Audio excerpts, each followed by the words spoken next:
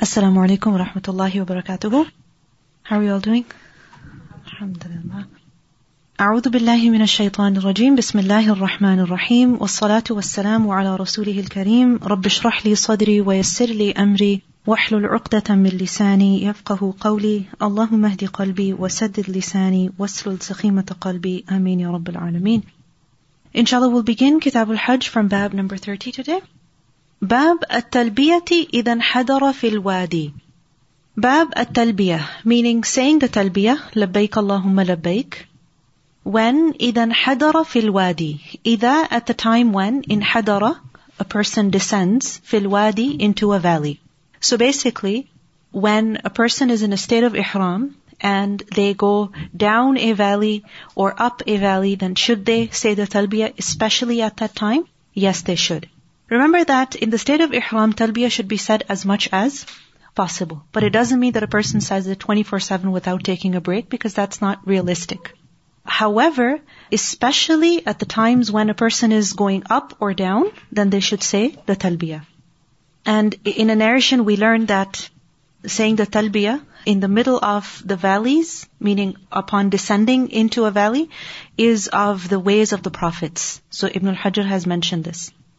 So over here, Imam Bukhari brings a hadith. حدثنا محمد بن المثنى قال حدثني ابن أبي عدي عن ابن عون عن مجاهد قال كنا عند ابن عباس رضي الله عنهما. So Mujahid said that we were with Ibn Abbas رضي الله عنه. فذكروا الدجال. And the people who were sitting over there, they mentioned Dajjal.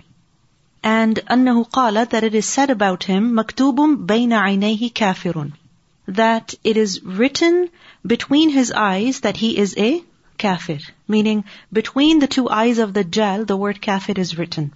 فَقَالَ ابْنُ عَبَّاسٍ. So Ibn Abbas said, لَمْ أَسْمَعْهُ. I have not heard about this.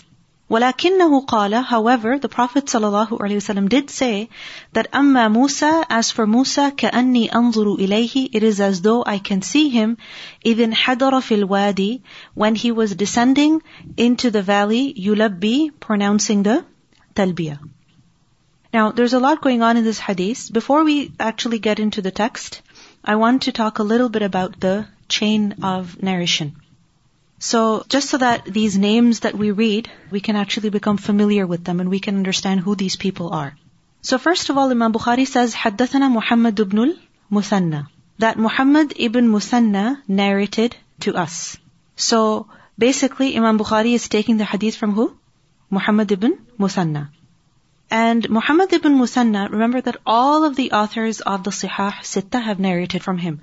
So, you see Sahih Muslim, alright, the author of Sahih Muslim, Imam Muslim, then the author of Jami' at-Tirmidhi, Imam at-Tirmidhi, Ibn Majah, Abu Dawood, An-Nasa'i, and also Imam Bukhari. So basically, the name Muhammad ibn al-Musanna will be found in many chains across these 6 books of hadith. Now Muhammad ibn al-Musanna takes the hadith from who? Ibn Abu Adi. And Ibn Abu Adi, this is Muhammad ibn Abi Adiyin, and Imam Ahmad actually learned from him. So Imam Ahmad was one of his students. Then we have Muhammad ibn Abi Adi takes the hadith from Abdullah ibn Aun. Abdullah ibn Aun was from Basra, and he was born in the year 66 after Hijrah, while Abdullah ibn Abbas was still alive. Okay, so Abdullah ibn Aun was born at a time when Abdullah ibn Abbas was still alive. And he also saw Anas radiallahu anhu in Basra. So, he is Tabar Tabi'i, but he is amongst the early generations. And he learned from Hasan al-Basri, also from Mujahid and many others. He learned from the scholars of Basra. He learned from the scholars of Kufa, from the scholars of Makkah, and also Syria. So I want you to think about this. Where is Syria? Where is Makkah? Right? And then where is Basra and Kufa? All the way in Iraq. So he traveled all over and he learned from the scholars of these major cities. And of his students is also Abdullah ibn Mubarak. Perhaps you have heard his name. There are lots of stories and beautiful sayings that are narrated from him. And it is said about Abdullah ibn Aun that وَكَانَ مِنْ أَئِمَّةِ الْعِلْمِ وَالْعَمَلِ, that he was of the scholars of knowledge and action. Meaning he wasn't just someone who had a lot of knowledge, he was also very pious.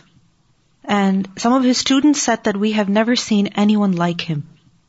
And something really interesting about him is the fact that he had a lot of control over his tongue.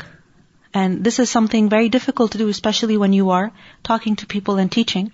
You sort of become very, it becomes easy for you to talk. And when it's easy for you to talk, sometimes you're not that cautious. But he was extremely cautious. And he used to say, ذِكْرُ النَّاسِ دَاءٌ وَذِكْرُ اللَّهِ دَوَاءٌ. Think about this. ذِكْرُ النَّاسِ, talking about people, is a da'. Da is, what is a da'? Disease, sickness. So he said, talking about people is a sickness, and وَذِكْرُ اللَّهِ دَوَاءٌ. And talking about Allah is a dawa. What is dawa? A cure.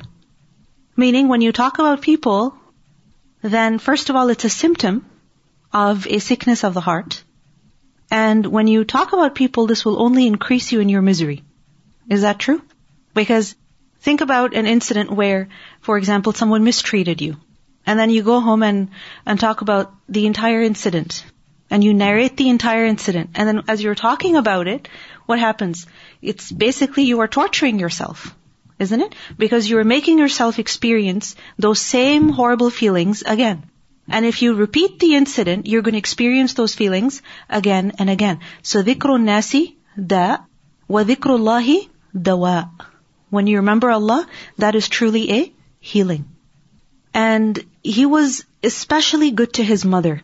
We learn about Ibn Aoun that once his mother called him, and when he answered her, his voice was really loud. And sometimes it happens that, it's very normal. Men have louder voices sometimes. So he raised his voice, and his voice was much louder than the voice of his mother. And even though sometimes raising your voice is well-intentioned, it can come across as very rude. That the other person feels like you're yelling at me. And he felt so bad about this that his voice was so loud that it sounded like he was yelling at his mother, that he freed 2 slaves as istighfar, in order to seek forgiveness from Allah subhanahu wa ta'ala, because good deeds erase bad deeds. So truly he was a man of knowledge and a man of action. And he was also very well-wishing. He really wanted good for others. You may have heard of Hajjaj ibn Yusuf. That Hajjaj ibn Yusuf, basically, he was a person of great authority, and there was a lot of oppression committed at his hands and also at his commands. So some people asked him that, we have heard that you were actually seeking forgiveness for Hajjaj ibn Yusuf. And he said, why not? Why not? So he was extremely well-wishing. And this kind of well-wishing is very important, because if we hold grudges in our hearts, especially sometimes against people we've never met and against people we have no direct contact with, but if we keep a grudge in our heart, that's only going to harm us. So remember that the Prophet ﷺ, he even sought forgiveness for Abdullah ibn Ubay. Because in the Quran it was mentioned that even if you seek forgiveness for such people 70 times, Allah will not forgive them. So the Prophet ﷺ said that I will seek forgiveness more than 70 times. And then Allah subhanahu wa ta'ala forbade him completely from seeking forgiveness for such people. So this kind of well-wishing is really important, especially when you are, helping for the cause of the deen, whether you're volunteering somewhere or you're part of a Muslim community in any way. And we learned that someone had oppressed him a great deal, because this is something that would happen, that many times scholars would be persecuted. And when people told him about, something that individual had done or said, his reply was that a person is oppressed and he keeps talking about the oppression until he becomes the oppressor. Think about this. That a person is oppressed, he gets oppressed, but then he keeps talking about the oppression until he becomes the oppressor. So someone may have wronged you, may have hurt you, may have annoyed you, but if we keep repeating that over and over, and we keep, ruining their reputation and talking bad about them, then we become the oppressor. So this was Abdullah ibn Aoun. So Abdullah ibn Aoun took the hadith from who? From Mujahid. Alright? And this is Mujahid ibn Jabr. And Mujahid ibn Jabr was, of course, from Makkah, and he learned from many companions, but especially he was a student of Abdullah ibn Abbas, radiallahu anhu. And we learn about Mujahid that he said that I read the entire Quran to Abdullah ibn Abbas 3 times. So this is the student reading before who? Before the teacher. Unfortunately, this kind of learning has become very rare now because we just go and we listen. But that's just one part of learning. You know, it's like when you learn and you take a test, right? But imagine you're taking a test not by answering a few questions, but by reading the entire text. So he said that I read the entire Quran to Abdullah ibn Abbas 3 times, stopping at each ayah. Stopping at each ayah. And I would ask him about what it was sent down concerning and why it was sent down. So basically, he would ask Ibn Abbas radiallahu anhu about every single verse, about the background, about the meaning, about the context. And this is the reason why Imam Mujahid is described as the Shaykh of the Qurra and Mufassirin. When it comes to the Quran reciters and Quran interpreters, he is really a leader amongst them. And Imam Mujahid took the hadith from who? Abdullah ibn Abbas radiallahu anhu. So he's the companion over here. And Abdullah ibn Abbas radiallahu anhu, many virtues, but remember this one virtue at least, that the Prophet sallallahu alaihi wasallam prayed for him that, oh Allah, give him the understanding of religion and teach him interpretation. So Mujahid says that we were with Abdullah ibn Abbas. So there were several people sitting with him, and people were talking about Dajjal. And these kind of conversations take place today also. It's a hot topic. People are curious, people want to know. So something similar was happening at that time. They were asking him about Dajjal or talking about Dajjal. And it is well known that Dajjal will not be able to enter Makkah or Medina. And as they were talking about Dajjal, they were talking about Makkah and the entrances of Makkah. And Ibn Abbas radiallahu anhu, this hadith basically has been abridged. The entire text is not mentioned over here. How one, conversation led to another, which led to another. So Ibn Abbas radiallahu anhu told them about what he had heard from the Prophet sallallahu alaihi wasallam about the entrances into Makkah. About the entrances that lead to Makkah.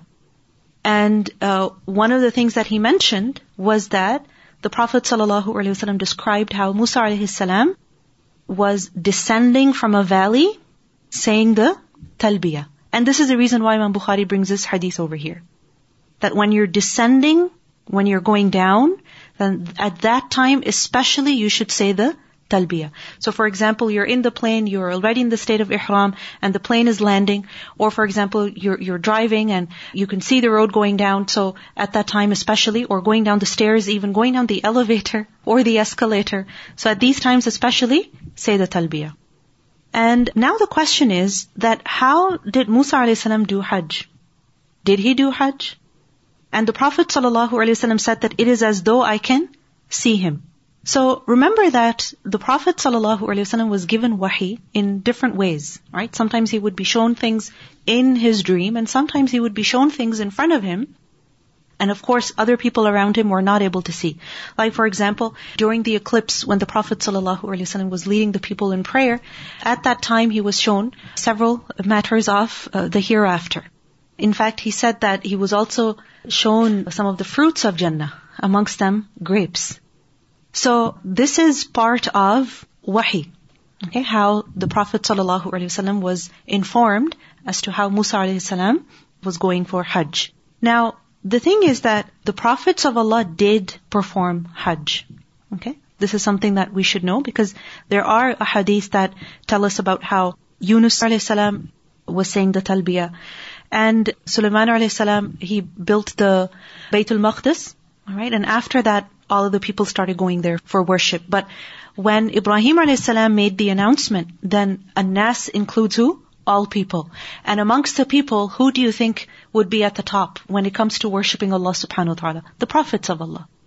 So some scholars suggested that it is even possible that they do Hajj now. Alright? Because remember that yes, they're no longer in this worldly life. They're alive with Allah subhanahu wa ta'ala, a life that we cannot fully understand, and they worship Allah subhanahu wa ta'ala over there. And how exactly that existence is, we don't know. Remember when the Prophet ﷺ went for the night journey, he saw Ibrahim ﷺ leaning against Baytul Ma'mur. And before that, he led all of the prophets in prayer. Where? In Baytul Maqdis. Right? So this is a part of the unseen, and we cannot really grasp its entire reality, but we can certainly benefit from the descriptions that the Prophet ﷺ has given to us. And amongst them is that when we're descending, we should also say the talbiyah. Okay. Bab كيف تهل الحائض والنفساء. Now, كيف, how, تهل, she should say the talbiyah or ihlal. Remember we discussed the meaning of this before, how she should enter the state of ihram. Who al-ha'id wal-nufasa. Ha'id, menstruating woman, and nufasa, women that are bleeding from childbirth. So, how should such a woman enter into the state of ihram? Or should she even enter the state of ihram? Imam Bukhari explains the meaning of tuhillu over here, that ahalla means takallama bihi, to say something. وَاسْتَهْلَلْنَا وَأَهْلَلْنَا الْهِلَالَ كُلُّهُ مِنَ الظُّهُورِ. And basically these words are all derived from, they all give the meaning of ظهور, to appear. And وَاسْتَهَلَّ الْمَطَرُ, istahalla al-mataru is when kharaja min as-sahab, when rain comes out or falls from the clouds. So basically it appears. And the same thing is used for the crescent because it appears. And the sound or the voice, when it is raised, it becomes apparent. وَمَا أُهِلَّ لِغَيْرِ اللَّهِ بِهِ وَهُوَ مِنْ اسْتِهْلَالِ الصَّبِيِّ. When a child is born, makes noise, so that noise is also called istihlal. So basically, ahalla is to say out loud something that shows that you are in a state of ihram, so that it becomes apparent that this person is now beginning their ritual worship. So how should a menstruating woman do that? حدثنا عبد الله بن مسلمة حدثنا مالك عن ابن شهاب عن عروة بن الزبير عن عائشة رضي الله عنها. So Aisha رضي الله عنها reported, who is she? زوج النبي صلى الله عليه وسلم, the wife of the Prophet صلى الله عليه وسلم. She said, قالت خرجنا مع النبي صلى الله عليه وسلم في حجة الوداع. She said, we went out with the Prophet صلى الله عليه وسلم in the farewell pilgrimage. فأهللنا بعمرة, meaning we declared our intention of umrah. ثم قال النبي صلى الله عليه وسلم, then the Prophet صلى الله عليه وسلم said, من كان معه هدي, whoever has with him the animal to slaughter, فليهل بالحج مع العمرة, then he should make the intention of Hajj with Umrah. ثم لا يحل حتى يحل منهما جميعا, and then he should not come out of the state of Ihram until he is done with both Umrah and Hajj. This was for who? For the people who had sacrificial animal with them. So which kind of Hajj? Exactly, Hajj Qiran. Why? Because these people had the sacrificial animal with them. Alright? And they would do Umrah and Hajj and would only come out of the state of Ihram after Hajj. And this is Qiran. Remember, Tamattu is to take advantage, okay? And that is referring to Umrah, break, and Hajj. Okay? And that is for people who do not bring their sacrificial animal with them. فَقَدِمْتُ مَكَّةَ وَأَنَا حَائِض.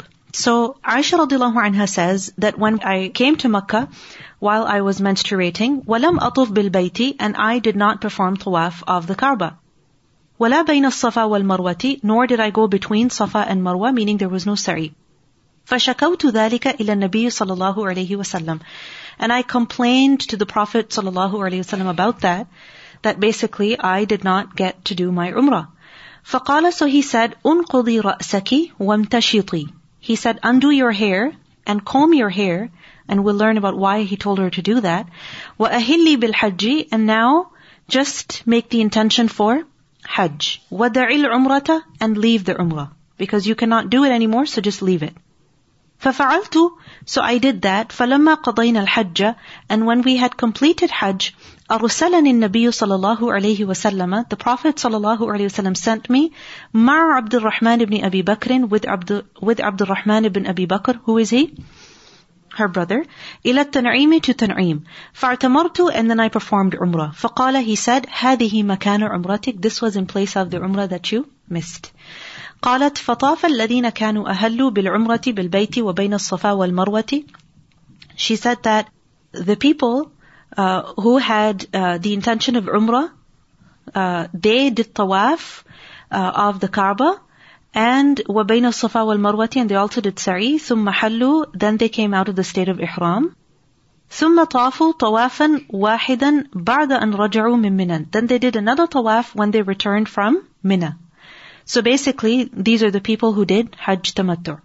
وَأَمَّا الَّذِينَ جَمَعُوا الْحَجَّ وَالْعُمْرَةَ, and the people who had combined Hajj and Umrah, combined as in one ihram, فَإِنَّمَا طَافُوا طَوَافًا وَاحِدًا, they only did one tawaf. So, over here, we learned that Imam Bukhari brings this very important bab, and from this hadith we learn very clearly that a menstruating woman will also enter the state of ihram, just as the rest of the people. However, she will not do tawaf. Okay, she will not do tawaf. And if the time of Hajj comes and she's not able to do her Umrah, alright, because her menstruation is not ended, then she will just change her intention. She will leave Umrah completely and only do Hajj. Because remember that all of the rituals of Hajj can be done even while a woman is menstruating. Okay? So basically what's happening over here is that the Prophet ﷺ told her to change her intention from Umrah to Hajj. And this is something permissible. That, for example, even otherwise, let's say a person intends to do Umrah first and then Hajj, they're going, something happens, flight gets delayed, or, it takes them long to get to Makkah, and now by the time they get there, there isn't enough time to do Umrah first. If they do Umrah first, they won't be able to reach Mina on time, and then their Hajj will get compromised. So in that case, what can they do? Simply leave their Umrah. Okay? They will change their intention from Umrah to Hajj. And this is something permissible. And the Prophet ﷺ told Aisha radiallahu anha to undo her hair and comb her hair. Why? Why do you think? Okay, but why undo her hair and wash it and comb it? But why this particular instruction? Why not simply just take a bath? Why this instruction? Remember, the Prophet ﷺ had done talbid, where the people would cover their hair with a sticky substance, especially while traveling, right? A gel-like substance, sometimes even honey. Why? To ensure that, first of all, they wouldn't get lice, the hair wouldn't get dirty, and it was just a way of protecting the hair. So Aisha radiallahu anha had also done that. And remember that we discussed that you're allowed to do wudu, alright? You can just wipe over your hair like that. However, when it comes to ghusl, then that has to be removed. And this is why the Prophet ﷺ told her to undo her hair and comb it. Because with that process, that talbid, whatever was applied on the hair, would be removed. Clear? Okay. Bab man ahalla fi zaman an-nabiy sallallahu alayhi wa sallam ka ihlal an-nabiy sallallahu alayhi wa sallam. This is something very beautiful. Man ahalla, the one who goes into ihram, fi zaman an-nabiy sallallahu alayhi wa sallam, during the lifetime of the Prophet sallallahu alayhi wa sallam.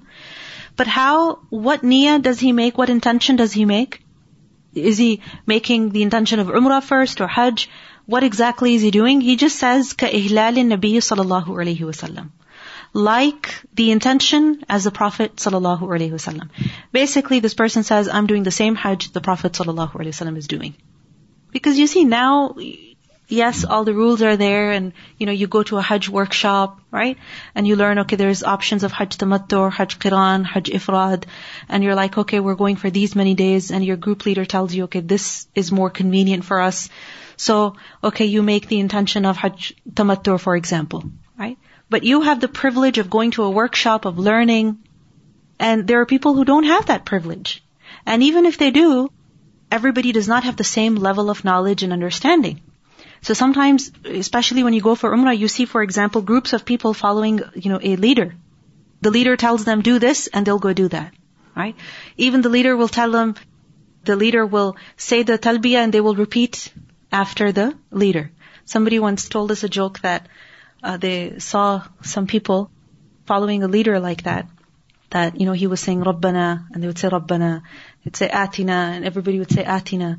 And his phone rang in the middle, so he picked up the phone and said hello, and everybody said hello. So, unfortunately, that's because the majority of the Muslims don't know. Just the other day, someone was telling me about how when they went for Hajj, there was a lady with her in her group who was literally with her because she was not able to see. And she said that, whatever I would tell her, that now we're going here, we have to do this, she would just follow me. She did exactly what she was being told. So here the question is about a person basically not knowing what intention he has. All he knows is we're doing Hajj.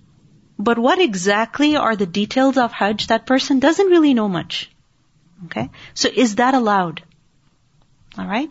Is that allowed? This is the question. So here, and sometimes a person on purpose can leave an unclear intention because they don't know how things might change. Like for example, you intend to do Umrah. Like for example, you are just going for Hajj. You start your journey, you say Hajj Ifrad. Okay? And on the way you find out that you can also do Umrah. There is enough time. So now you can change your intention, right? You can do Umrah first and then Hajj. But to avoid such difficulty, or because you really don't know what might happen, you begin your Hajj with an unclear intention. You understand? You don't know if you're going to end up doing Ifrad or Qiran. You understand? So having this unclear or unspecified intention, basically, can you begin your Hajj like that? So remember that majority of the scholars allowed this, that this is something permissible. But Imam Bukhari and some other scholars did not allow this. They said that this was only fi zamanin Nabi sallallahu alaihi wasallam. It was only during the time of the Prophet sallallahu alaihi wasallam. Why? Because they said that at that time everyone did not know the rules. When the Prophet sallallahu alaihi wasallam performed Hajj, he taught the Hajj. Now that knowledge is there, so people must learn. But the majority of the scholars allow it because yes, the knowledge may be there, but everybody is not at that level. Likewise, the knowledge may be there, but circumstances may change. So, قاله ابن عمر رضي الله عنهما عن النبي صلى الله عليه وسلم. Abdullah ibn Umar has mentioned this, meaning a hadith regarding this, which inshallah we'll see. حدثنا المكي بن إبراهيم عن ابن جريج قال عطاء قال جابر رضي الله عنه أمر النبي صلى الله عليه وسلم عليا رضي الله عنه. So Jabir radiallahu anhu said that the Prophet sallallahu alaihi wasallam instructed Ali radiallahu anhu أن يقيم على إحرامه, that he should remain in his ihram. وذكر قول سراقة, and he mentioned the statement of Suraqa. What happened with Ali radiallahu anhu? Why did the Prophet sallallahu alaihi wasallam tell him to stay in his ihram? That is explained in the next hadith.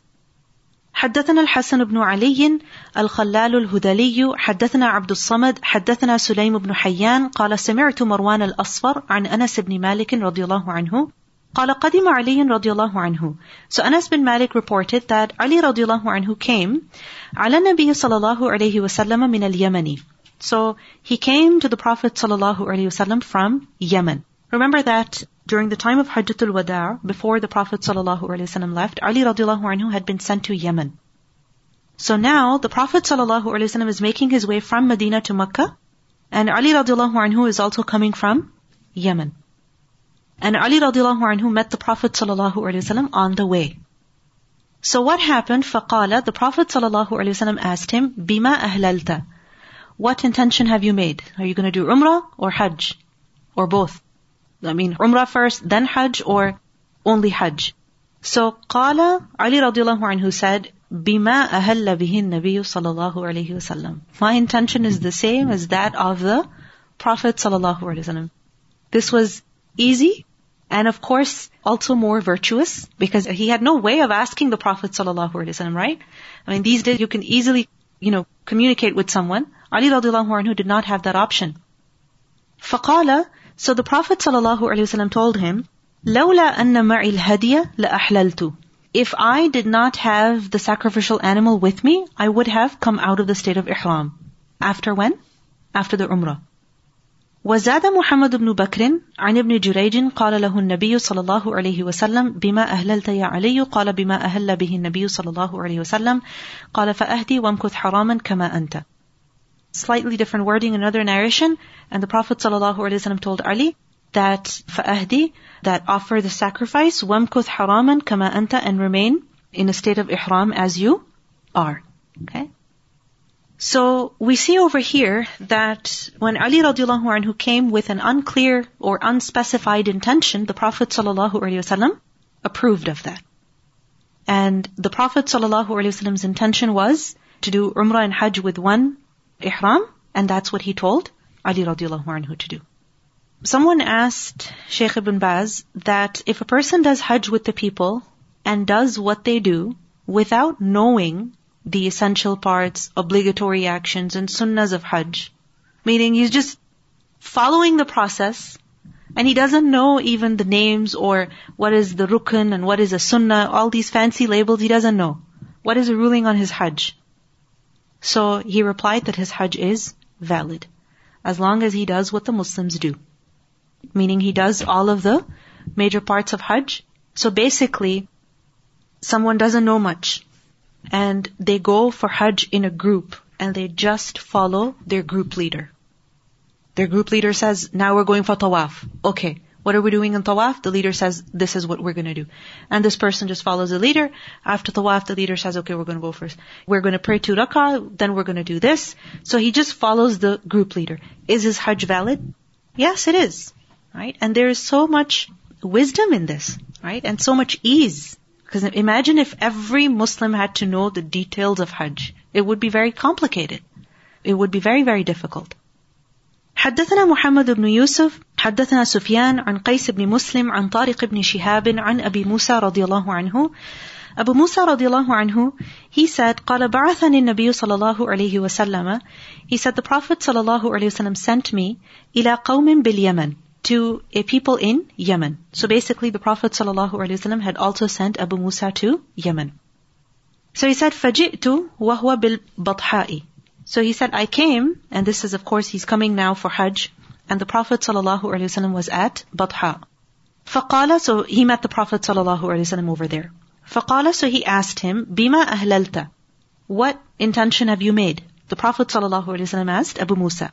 قُلْتُ أَهْلَلْتُ كَإِهْلَالِ النَّبِيِّ صَلَى اللَّهُ عَلَيْهِ وَسَلَّمَ. He said, I have made the same intention as that of the Prophet sallallahu alaihi wasallam.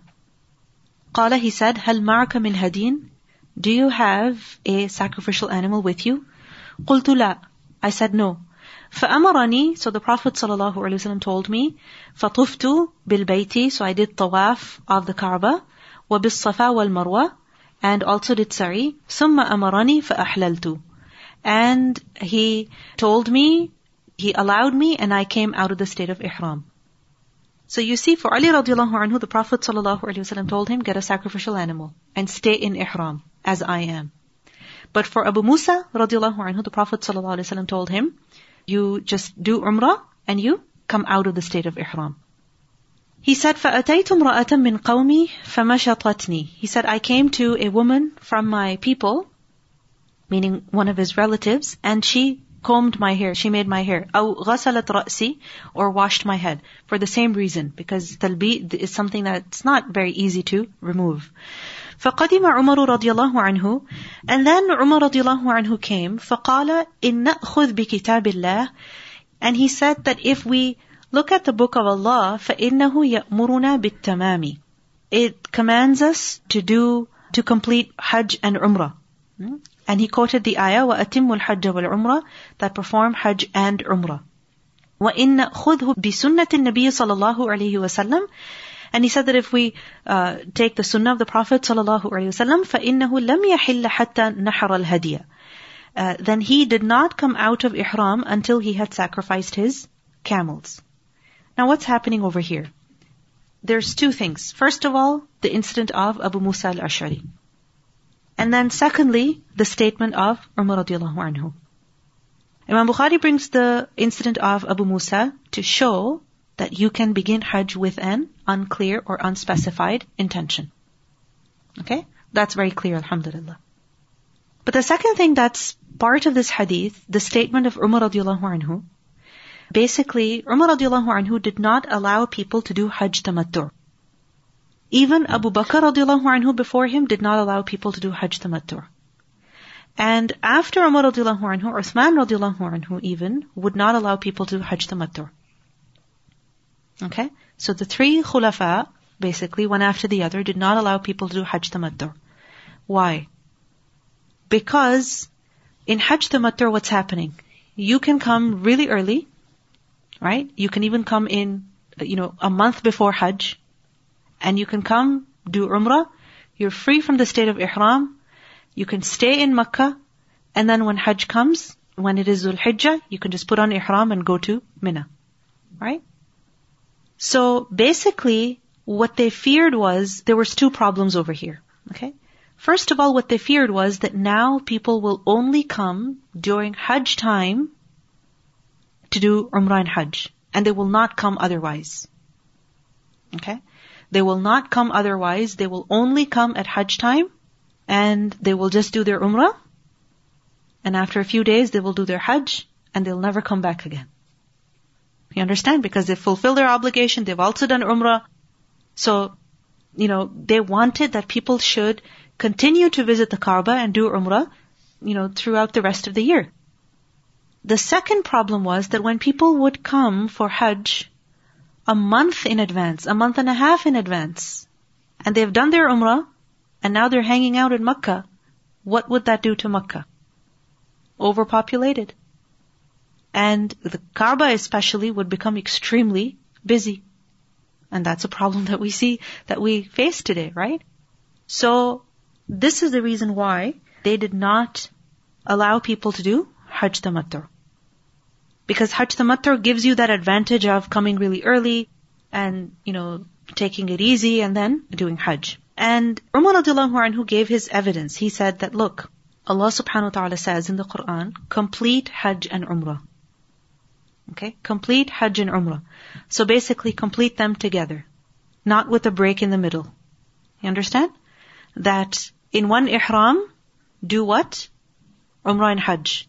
One ihram. So basically, you enter Makkah 1 day before Hajj, 2 days before Hajj, not a month before.